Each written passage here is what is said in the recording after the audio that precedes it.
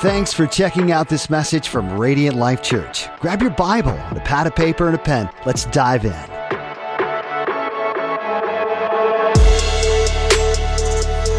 Well, welcome to part 3 of our teaching series together called Controversial Jesus, We Should Talk.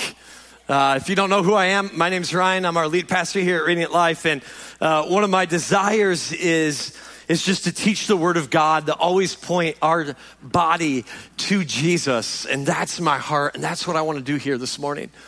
I want to preface today with a little disclaimer on the front end. I'm really passionate about the Word of God, and I've been praying for gentleness all week, and I think it's going to come, but I'm going to ask us to do something. And then I'm going to give a quick little thing before we jump into the Word of God. Number one, can we hold our amens during this message? I know. It's like, of all people, I got Tina in the house. That I love my sister over here. That's glory. Hallelujah, right? And it's like the one time I'm asking everyone, there'll be like 3 times I'm going to ask you to finally say it, okay? But here's why. And here's the thing. It sounds so counter to who I am because I tell you all the time to do it. And then you're like, right, now you're telling us not to do it, okay? Here's why. Today, it just comes natural to our sister. We're just going to love her. Here's why. Today's topic's going to be tough. Today we're going to talk sexuality. And here's what I know. You and I live in very confusing times right now. And what I want to do to the topic of sexuality is to bring clarity and compassion. And we don't know if those around us could be really deeply struggling with their sexuality. Could have a family member, a loved one, that they know deeply that struggles with their sexuality. And here's why I say hold back the amen, because the amen to that person could feel very demeaning. That's why. So can we get on all the same page together? I'll ask for it in probably 3 spots. And then you can just let it rip in those 3 spots, okay?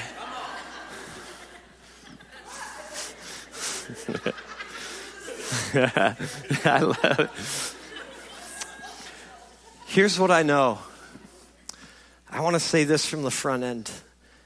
Katie and I personally have family members and friends that are a part of the LGBTQ community. Okay? Please don't look at myself up here saying they're going, it's just a pastor preaching against it. No, listen, we have family members that are in that community. We have family members that wrestle with who they are sexually. So if you're out there and watching online, welcome. And you're with us today, know that your pastor's in that boat too. I'm trying to understand, and my wife, of how do you love family members and friends that are in it, but show compassion, but lead them to Jesus at the same time. And it's not always easy. I'm going to ask us to be unified as a body together. And if you disagree with anything in this message, that you don't get up and leave this room. But you and I would have a conversation together. That's what I want this. I want this not to feel preaching. I want it to feel like we're having a little bit of a conversation. I really think, and I said it in week 1, I really think that Christians, we need to be very emotionally healthy. Because unemotionally healthy people get up and storm out of here and say, well, I don't agree with it, I'm done with you. That's exactly what the culture says to us to do. Listen, culture screams, if you disagree with me, you must hate me. That ain't truth. I can disagree with you. I can still love you at the same time. And that's what we're trying to do together. The enemy of our souls wants disunity in this church. You're aware of that. Can we be healthy and have conversations? I know the pastoral staff, if you disagree with this issue, the pastoral staff would love to have conversations. Let's grab coffee. Let's talk about it like healthy people. Does that sound good? Let's shock the world and say, look at how Christians can disagree, but in love. and not hate each other. I think we can do that together. Here's the other thing. I think, too, that we can hug afterwards. I'm not high on physical touch as a love language of mine. Not at all. Some of you are like touchy-feely, touch everything, right? You're like that person. Here's my group hug to you. And that's it, okay? No more hugging me. We did it. No. There's people in the family of God that are trying to, I just need a hug from you. And I'm like, all right, side hug. Like, that's growth for me as your pastor, giving you a side hug. Unless you have Frank come up to you and just embraces you, wraps his legs around you. You're like, what are you doing, man? That personal space right here. You intruded. I love it, though. I love it. So we'll disagree in love. And if you're here this morning struggling with sexuality, I really pray that you would still feel loved here at Radiant Life. And I want to teach you God's truth and God's word this morning. I do believe this: shallow answers to hard questions is unacceptable today. And I want to boldly and unashamedly preach and teach the word of God, even if it causes deep wrestling within. I do believe God's word will give you abundant life. I do. I've experienced it. I do believe it. And I want you to be there with us through this journey together. Ultimately, you must know this. As a pastor, as a teacher of the word of God, according to scripture, I am held at a higher standard on Judgment Day than you all. I am. It's very humbling. And what I have to do is one day, when I go, God's gonna hold me accountable for how I taught this. And I'm gonna teach all of it with grace and truth. And I want you to know, we are not here at Radiant Life a bunch of good people trying to tell all the bad people to start being good. We are a bunch of forgiven people trying to tell all people about the only good person who ever lived, and his name was Jesus. That is who we are. And here's the truth about Jesus before we dive into scripture. Jesus made people uncomfortable because he loved them enough to tell them the truth. I want to embody that for you this morning. And deep down, we have to look at the word of God when it comes to sexuality, because here's the problem. If we're not committed to the authority of the scriptures, we will always be a slave to whatever sounds right. And we live in a confusing time today with sexuality and gender. So if you have your Bible or your tablet or your phone, will you please turn to Corinthians chapter 6, verse 18 is where we'll be today. We'll be all over actually chapter 6, but as you turn there, I want to show you a few things. This is a missionary by the name of Paul who is writing to Christians in the city of Corinth. Hence the name Corinthians. It's the letter to the Christians in Corinth, right? Here is a picture of Corinth today in the ancient ruins that was happening then. You see, isn't that beautiful in the background, the mountain there? I mean, Corinth was a massive city, very populous. The issue with Corinth is it loved sin. You see the pillars in the background. The biggest god, a pagan god that was there, was known as the temple of Aphrodite, who's the goddess of love. And some of the ways you worship this god was through sex acts. It was awful. I often like to consider that Corinth was the ancient Las Vegas. That's what Corinth was. Corinth got a nickname because what happened in Corinth stayed in Corinth. What you did in Corinth was you do whatever you desire. Corinth was known as this nickname, the luxury-loving Corinth. And there's a picture, a close-up of the temple of Aphrodite, the goddess of love that they worshiped here.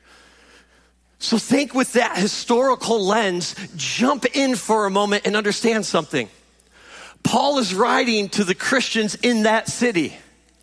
Many of them had converted out of all that stuff, all that pagan worldly living, and became a Christian, a Christ follower. And Paul's writing to them in their culture at that time. And he says this in 1 Corinthians 6:8. If you're there, say word. 6:8 begins this way. Flee sexual immorality. That brings a little bit more light to that statement, doesn't it? Knowing the cultural and historical context of Corinth. And he's writing to those Christians that knew that their city was sex saturated. And he says, flee sexual immorality.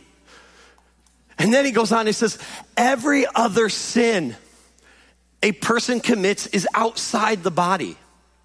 But the person who is sexually immoral sins against his own body. You'd say, Pastor Ryan, but I thought sin was sin. Sin is sin, and sin is bad. But Paul's very clear. With this sin, this consequence is a little different. It sins against your own body. And this word here for sexual immorality is the Greek word porneia, which you and I get the English term pornography from. And this is what it means. It means forbidding all sexual expression outside of God's design of Genesis chapter 2, where it was he created man and woman, told them to be fruitful and multiply. This is marriage. This word is stuffed with meaning, porneia is. You and I, in our English words, we have so many words that we can make up. So many words that we can unpack as far as what it means to be sexually immoral. The Greek is the original language that it was written in, and the word porneia means a ton of things. It's an all-encompassing word of a bunch of list things that go against God's design in Genesis 2. You can view this word as an overstuffed suitcase because it's just packed with meaning. Like it's overstuffed, it's got clothes coming out of the creases and it's ready to burst open. It's such a rich word. And this is where it's at. He says, listen, that right there, flee from. Don't flirt with, don't stand against it. Run away from it. And here's the society and the cultural moment that you and I are in today is Satan's goal is to make sexual sin look normal and God's design to look strange. That's the moment that we're in today. This is exactly where we are. In other words, whatever God creates, Satan counterfeits. Anything that God created and said is, this is good. This is a good thing. Satan will try to deceive you because he's the father of all lies and counterfeit it and make it look pleasing to the eye, but it will destroy you. This is our cultural moment today. It looks at God's design for sexuality, human sexuality and marriage, and says God's design is old, it's archaic, it's crazy weird. Really? You should do what you want to do and anything goes. You know, imagine with me 50 to 60 years ago. For some of us, that would have been our parents. For others, like our grandparents, they would have never heard words like we hear today. Words such as, I'm a man trapped in a woman's body. I'm gay. We have an open marriage. Or don't do research on this one. I'm a dog trapped in a man's body. That's a real thing. There are people spending $12,000 to $20,000 to turn themselves into a dog, acting like a dog. I hope your heart breaks. How did we get here?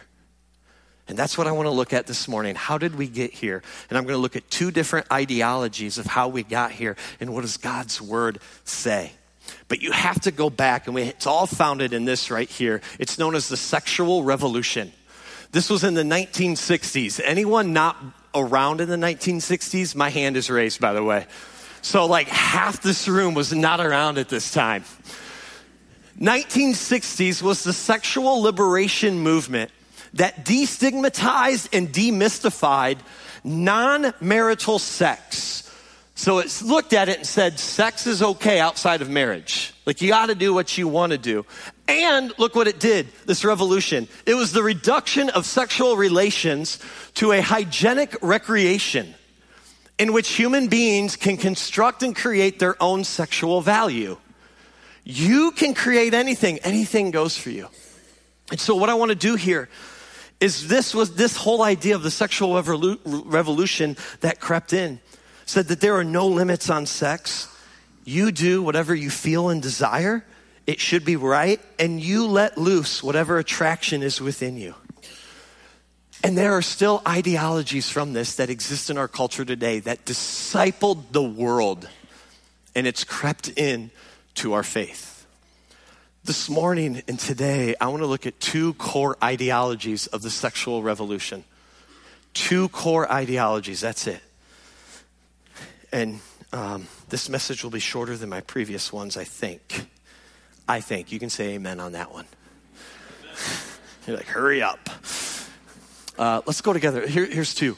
Here's the first ideology. How did we get to where we are? Because the sexual revolution's ideology in the 60s was number one, it was called expressive individualism. You can word it this way. Personal happiness and human flourishing are found in unrestricted sexual preferences or expressions. This came out in that movement. Historians will look at all these different revolutions that have shaped America in particular. I mean, you got the Industrial Revolution that did fantastic things, but one of the biggest knocks on the Industrial Revolution, it took men out of the home. Men now are working all the time. And now today we see moms raising families because dad is working. Right? It did great things, but with some things come consequences.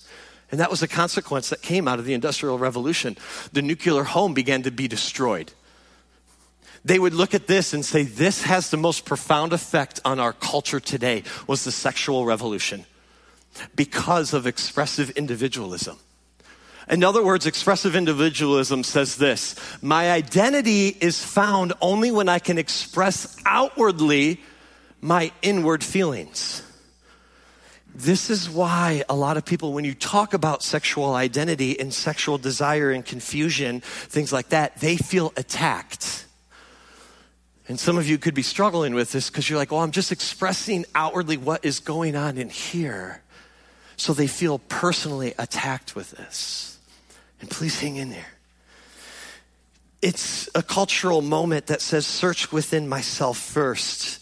And then I must be allowed in culture to let that out of me to become an authentic person. If you suppress what I'm feeling inside, I can't be true to myself. And there are 4 slogans that came out of this. Number 1, you do you. Number 2, follow your truth. Number 3, find yourself. And number 4, follow your heart. These slogans run rampant in our culture today still. 50, 60 years later, they're still there. It's the idea of trying to be true. But here, please lean in. We turn to Scripture to find who we are. And then say, illuminate my heart to find out what's happening inside of me. You are never, ever in Scripture told, you go find who you are. Ever. And you've got to understand this, friends. You will fill your truth with one or the other. Your feelings and desires will filter down into being your truth, and you will allow that to be the authority in your life, or you will let God be the filter and fill your bucket of truth. Feelings and desires, just because I have this feeling to do something, or I have this desire to do something or express something, doesn't mean that it's okay or right. you drive on the highway and you know that you're ready to pass someone. And you get into the far left lane to pass someone. And lo and behold, who do you find in the left lane? That one person that you're like, dear God, you should be in the right slow lane. What are you doing? And sometimes your feeling or desire is, I'm going to give them the NASCAR bump. Like, come on, I'm feeling this though. And they still aren't moving over. And you're starting to pray, dear God, would you bless their wheel and just pull it to the right? Get them over, or I'm about ready to run them off the road. But you and I know, just because we feel that way, and we may desire that, does it make it right? No. But it's really curious, it's very curious today in our cultural moment that we do that with our sexuality. Because you're feeling something, and here's the issue. The feeling is coming from your heart, but Jeremiah makes this clear. The heart is what? It's deceitful above all things. And watch what Jeremiah, it's desperately sick. It's desperately sick. This is why we need a heart surgeon, and his name is Jesus. Who can understand it? You don't follow your heart because your heart is deceitful. It will lead you to the wrong places. Author John Bloom wrote a book, Don't Follow Your Heart. God's ways are not your ways. And he says this, follow your heart sounds great until you realize your heart has sociopathic tendencies. And that's nervous laughter because you know it's true. Pastor Nate wrote a book on this too, about the sexual revolution, and this is what he says. Oh, sorry. Don't look at that. There we go. He says this, follow your heart has ended more marriages, mutilated more bodies, destroyed more souls, and ended more lives than the devil could have imagined. It's hell's most effective slogan. Stop following your heart and follow the one who created it. That's the biblical truth. And know this, your identity is given by God, not discovered by you. You cannot say, if you're a Christian this morning and you're wrestling with your sexuality, you cannot say, I just need to go find who I am. No. If you're going to do that, get into the Word of God to find out who you are. Don't go experience the world. Go here. Get into biblical community with brothers and sisters in Christ who can help you out. Because here's the issue. The world says look inward, but the Word says look upward. And when you look inward, you're looking upon a heart that's deceitful and misguided. You got to look up. There's a famous quote out there by Nietzsche.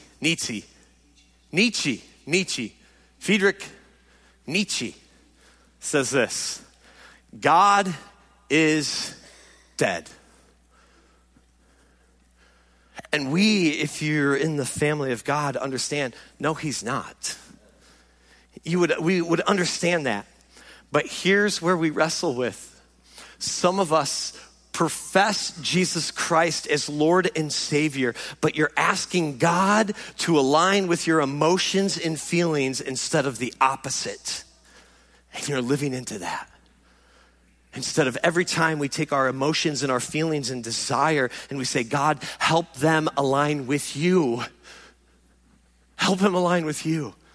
Because expressive individualism says it's the sovereignty of self. Did you notice the slogans? Follow your heart, be true to yourself, it's your truth. And the issue with expressive individualism is it elevates self above everything else. And the culture will say, well, that's allowing the authentic person to come out of who they truly are. And lean into this one. See, the word is thrown around as authenticity. You and I have that exact same word, but there's different dictionaries for authenticity. When you and I may hear the word authenticity, what we think is they're just being authentic and real and honest.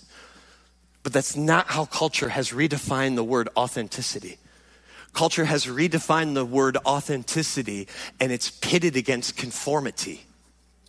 What authenticity now is defined is the purpose of one's life is to find one's deepest self and then express it to the world. So now I'm being true to myself by being authentic, where other dictionaries would say being real and honest. This one goes against conformity. It says just go and be yourself and counter everything your family and friends may say. Counter what older generations have said about sexuality. Encounter what Christian doctrine that's been held for 2,000 years says. You go do you. Be true to yourself. But I would say we surrender every desire and feeling to the throne room of God. The authority in your life, your feelings or desires, or God. What one is it? Now I want to show you real quick some non-Christian stats. I want to show you what the world and those that are against Christianity say about this idea. There's new research being done of how the damage of the sexual revolution has affected us today. So I'm going to show you, again, these are they're not bastions of Christianity where they love Christians. They are not. I want to show you something. CNN article on politics says this: American happiness hits record lows. But if the sexual revolution did what it needed to do and you just be you, it should be the highest happiness ever. In CNN, even the political Harry Enteen says, well, happiness is at the lowest in America. Look at the divorce rates in America today. The 60s was the sexual revolution. It is almost doubled today than when the sexual revolution hit America. In fact, this next chart shows that on the left side is the percentage of reporting happy in their marriage. The bottom shows how many sexual partners they've had in their life. Notice the frequency. The more sexual partners one has, the lower their marital happiness is. Not only that, the theocratic UK columnist wrote, the sexual revolution has failed Gen X women. The Washington Post, which is not very pro-Christianity, by the way, wrote an article. It says, opinion, consent is not enough. We need a new sexual ethic. Can I say, of course we do. It's called God's plan. Remember, these are non-Christians. Wall Street Journal, definitely not pro-Christianity, wrote how the sexual revolution has hurt women. The Atlantic says this: consent was never enough. A generation of Americans have tried a new form of sexual morality and haven't just found it wanting, they've found it profoundly harmful. Again, non-Christian articles. To realize we wanted sexual freedom and go express who you are, and realizing this is not working. This isn't just coming from inside the church. It's coming now from a culture that says we may have missed it and gone too far. This is a post from the Unheard.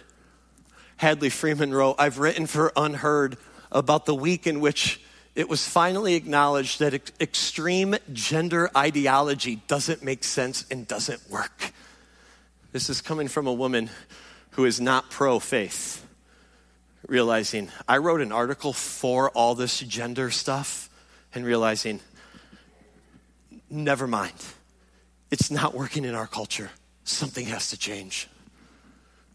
Lastly, this book called The Case Against the Sexual Revolution, a new guide to sex in the 21st century by Louise Perry, who, by the way, was a huge feminist, loves feminism.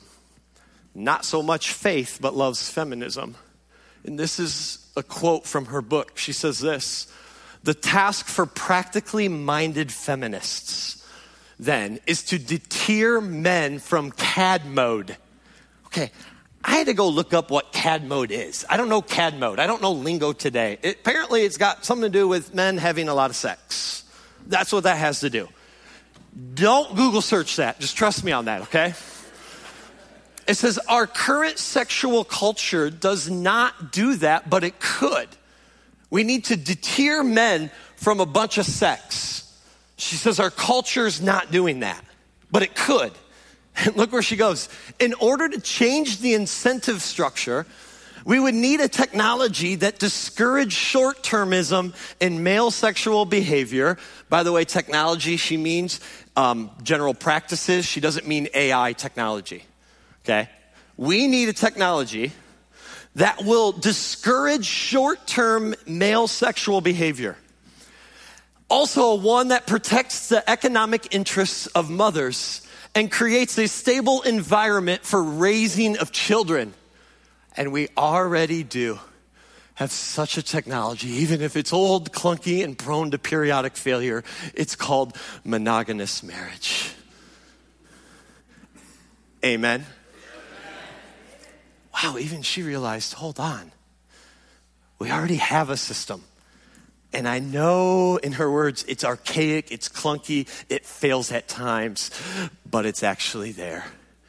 It's monogamous marriage. And I go, God's design. God's design. C.S. Lewis says this. We've had a lot of C.S. Lewis quotes this series. We all want progress, but if you're on the wrong road, this will say progress means doing an about turn and walking back to the right road. In that case, the man who turns back soonest is the most progressive. Culture says we got to be progressive and let people experience and express sexuality, but the most progressive thing is saying that doesn't work. We got to go back. And that's the most progressive thing. 1 Corinthians says, listen, your body, don't you know that your body, it's a temple of the Holy Spirit who is in you, whom you have from God. Do you not realize this? He says, you are not your own body. Please hear this, Christian. You are not your own body, for you were bought at a price, and it took the price of Jesus. He bought your body. So glorify God with your body. It's not yours. It's His. He knitted you together in your mother's womb, and He has plans, a purpose for you. And we want desire at this church to find God's purpose for your life. Now, you could sit back and go, Pastor Ryan, you sound really mean and anti-sex.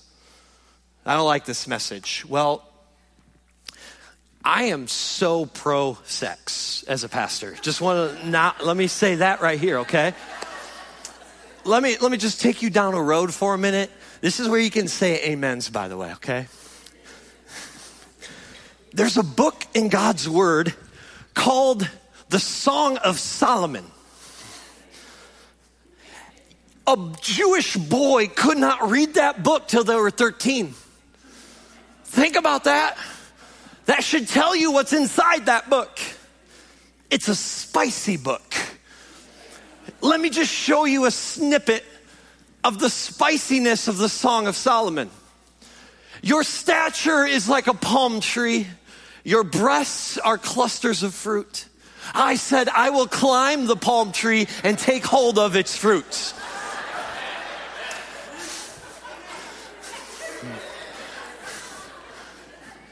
Husbands, call your wife a palm tree and see what happens. Just saying. Hey, that's in the Bible. God's word's good. I'm just saying, this is good. Here's the thing. Lean in on this.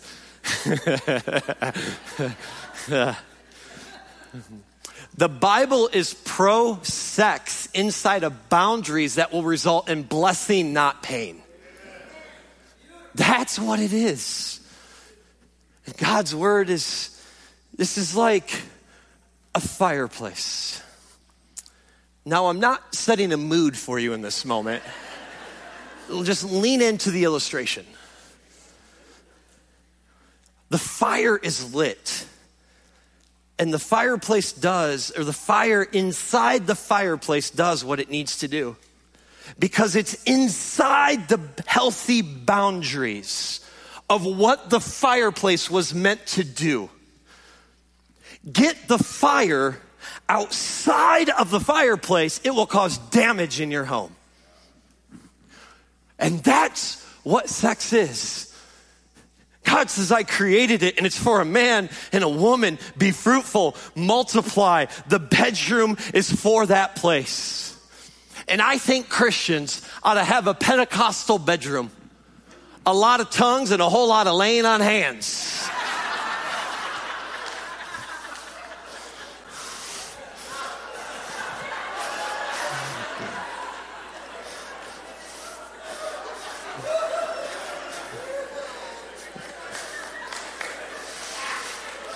All right, back in.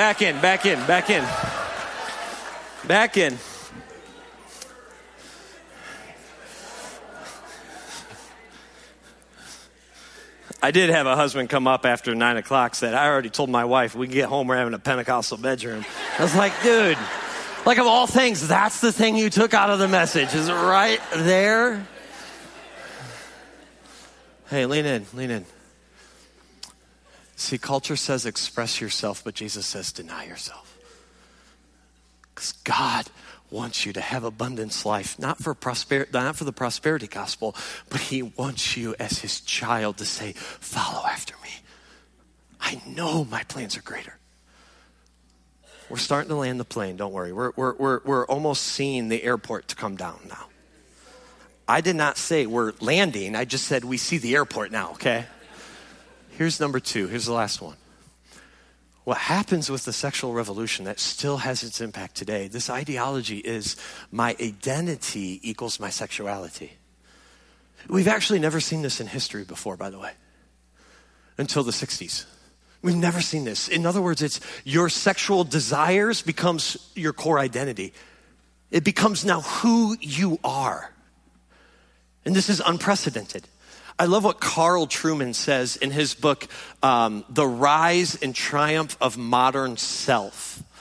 And he says this, it's a heady book, but he says this, sexuality today is presented as that which lies at the very heart of what it means to be an authentic person. Remember, what does authentic mean now today? Don't conform, express yourself. And he says that is a profound claim that is arguably unprecedented in history. See, when you look at Scripture, in Scripture and most of human history until the 60s, sex was something you did. Today it's defined by who you are. And sex has gone from an activity to your identity. And it's completely changed. Now, I don't like Sigmund Freud. He did a lot of wrong things. But a quote still disciples us today. Still disciples the world, and I think Christians wrongly. He says this, man's discovery that sexual love afforded him the strongest experiences of satisfaction and in fact provided him with the prototype of all happiness. Did you catch that? Sexual satisfaction equals all happiness. Do whatever you want as long as you're happy. Must have suggested to him that he should continue to seek the satisfaction of happiness in his life along the path of sexual relations, and that he should make genital eroticism the central point of his life. That is what's affecting our culture today. Go be happy, be authentic, but we'd say the heart's deceitful. The heart's deceitful. Brother, sister in Christ, lean in. Timothy says, for a time will come when people will not tolerate sound doctrine, but according to their own desires will multiply teachers for themselves because they have an itch to hear what they want to hear. They will turn away from hearing truth and turn aside to myths. I will not be a pastor that itches your ear. I'm going to be a pastor that teaches the word, but please hear me. I love you and we can disagree. Let's have coffee. I don't hate you. This church doesn't hate you. We love you. And if you struggle with your sexual identity, you are welcome to Radiant Life Church. And we're just going to point you to Jesus. We love you. Jesus, your creator, loves you. But you have to realize, sexuality is your authority, fills your truth, or God. What one will you allow you to define? Because culture says the core of your identity is your sexuality. And Jesus says the core of your identity is me. So, worship team, make your way up. We are now beginning our descent. We haven't hit the runway yet. We're descending now, okay? As I close, as we descend together, biblically, there are 4 types of love. Biblically. Where are you going? That's my daughter. I'm allowed to do that, okay? So, I want to say so many things right now. That's awesome. Where was I? 4 types. Look at this. There are 4 types in the Greek. These are Greek words. Get this. Romantic love in the Greek is eros. Okay, then you have friendship love. When you see the word love, sometimes, it says love. It's just English is translated love, but it means one of those 4. And we got to go back to the original language and figure out. Friendship love is philia, which you and I have the city today in America, right? The city of brotherly love is what city? Philadelphia. It got its Greek word from that right there, the city of brotherly love. You have family, which is storge love, and you have God's unconditional love, which is agape love. And lean in for this. Here's what happens. We feel because we can't experience love if I can't express my sexuality. Because the issue is all we've taken is this romantic eros love and covered all the other loves with it and says that's love. And please lean in. That is a lie. You will never actually truly experience the deepest of love until you experience God's unconditional agape love. To the church family, brother, sister in Christ, how dare us withhold any of those 4 loves from anyone who has sexual identity issues. How dare the church? We must express love, and we will love, and we will point to Jesus. This is not for me. Please hear me. I'm not lifting myself up. I befriended an individual back in my pre-ministry days. His name was Ed. Ed was a gay man. Ed knew that I was a Christian and knew that I loved him, yet had deep conviction. Man, we had healthy conversations during our lunchtime together. And I would ask him questions, and I'd sit back and just hear him, and he would have questions for me. He was raised Catholic, but has left, so he kind of knew some truth, if you will. But he left and became a gay man. And my wife and I met his husband, befriended him, went to a Michigan football game with him, spent time with him. But the one thing he knew is I still loved him in the midst of disagreement. And that's what I'm calling the church to do. Can we love and still disagree? Can we actually shock the world and say just because we disagree, we don't hate? I wonder if the world would look at the church and go, that's how to handle healthy conflict. The church does it. Maybe we should model that for the world. But you decide. Will your sexuality be all truth and your authority, or will God be your truth? And I want to close with this. 1 Corinthians 6.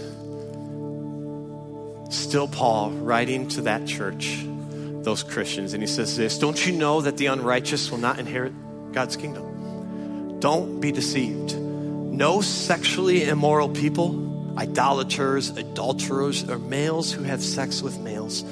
No thieves, greedy people, drunkards, the verbally abusive people, or swindlers will inherit the kingdom of God. And he's writing to Christians, and then he says this in verse 11, and some of you used to be like that.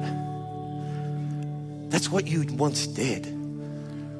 But he's reminding them of their identity. Notice he never said, that's who you are. That's what you did. And then he goes to the identity. He looked at the sin and said, that was the sin. Here's your identity. Are you ready? But you were washed, you were sanctified, you were justified in the name of the Lord Jesus Christ and by the Spirit of our God. There is your identity. There's a Japanese art form called kintsugi. It takes broken pottery and makes it beautiful. You and I have broken pottery, and what you and I do is we throw it in the trash. But what this Japanese art does is it takes all the broken pottery and finds a beautiful gold, and it highlights, puts back together the broken pieces and highlights the brokenness. And now that pottery is more expensive than what it was when it was whole. Aren't you thankful that's what Jesus does for us? That's an amen. No matter what we face, whether you struggle with your sexuality or we struggle with an adultery, whether we struggle with gossip, whether we struggle with lying, whatever that sin is, know this, God can restore and he can redeem, and he'll put the broken pieces and make it his beautiful story. It's beautiful. What I love about this picture is it highlights the brokenness. The problem in the church is we hide our brokenness.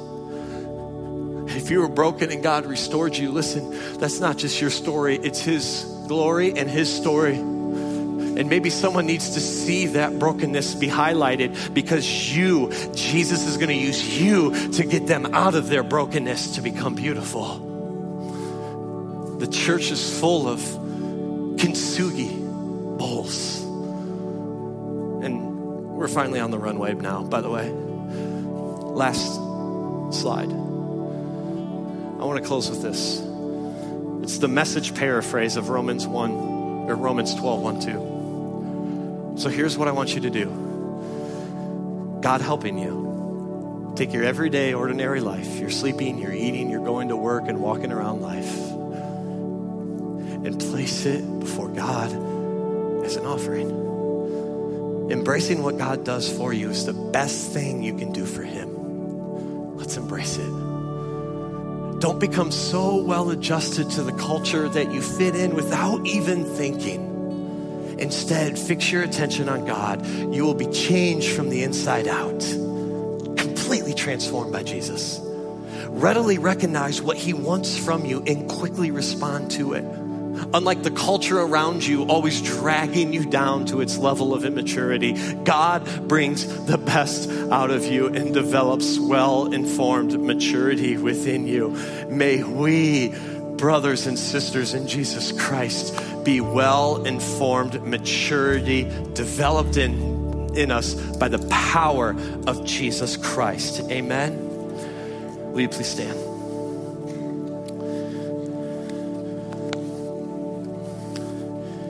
Let's pray. Heavenly Father, as we get ready to sing Jesus Have It All,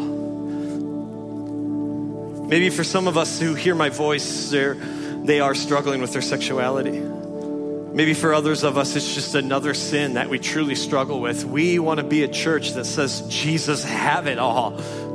Have it all, Jesus. Our struggles, we lay it down at the foot of the cross and say, Jesus, have it all. Jesus, have it all.